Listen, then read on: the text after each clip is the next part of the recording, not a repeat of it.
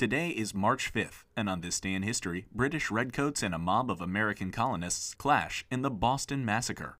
By 1770, colonists in Boston were fed up. Their city had been occupied by British troops since 1768, who were there to enforce the payments of the king's taxes. Tensions had escalated in the years since, as colonists grew more and more resentful of the soldiers' presence in their city. So it was no surprise when, on the evening of March 5, 1770, the lone British soldier guarding the custom house, where the king's money was stored, was insulted by a passing wigmaker's apprentice. The two exchanged words before the soldier hit the apprentice on the head with his musket, knocking him to the ground. The scuffle caused a commotion, and a crowd began to form around the British soldier, taunting and jeering him. The private sent for reinforcements, and a sergeant and 6 more soldiers arrived on the scene as the crowd swelled to several hundred, with many pelting the soldiers with snowballs and rocks.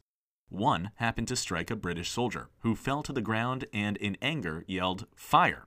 The soldiers did exactly that, firing a ragged volley into the crowd of civilians, killing 5 colonists and wounding 6 others. In the days that followed, anger swelled among Bostonians, fueled by propaganda pamphlets and, particularly, by an engraving of the incident by Paul Revere. The soldiers were arrested and put on trial, but were let off with light sentences, which only angered colonists further.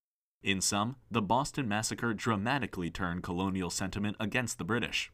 It was already trending in that direction, but the incident on this day in history brought America one giant step closer to revolution.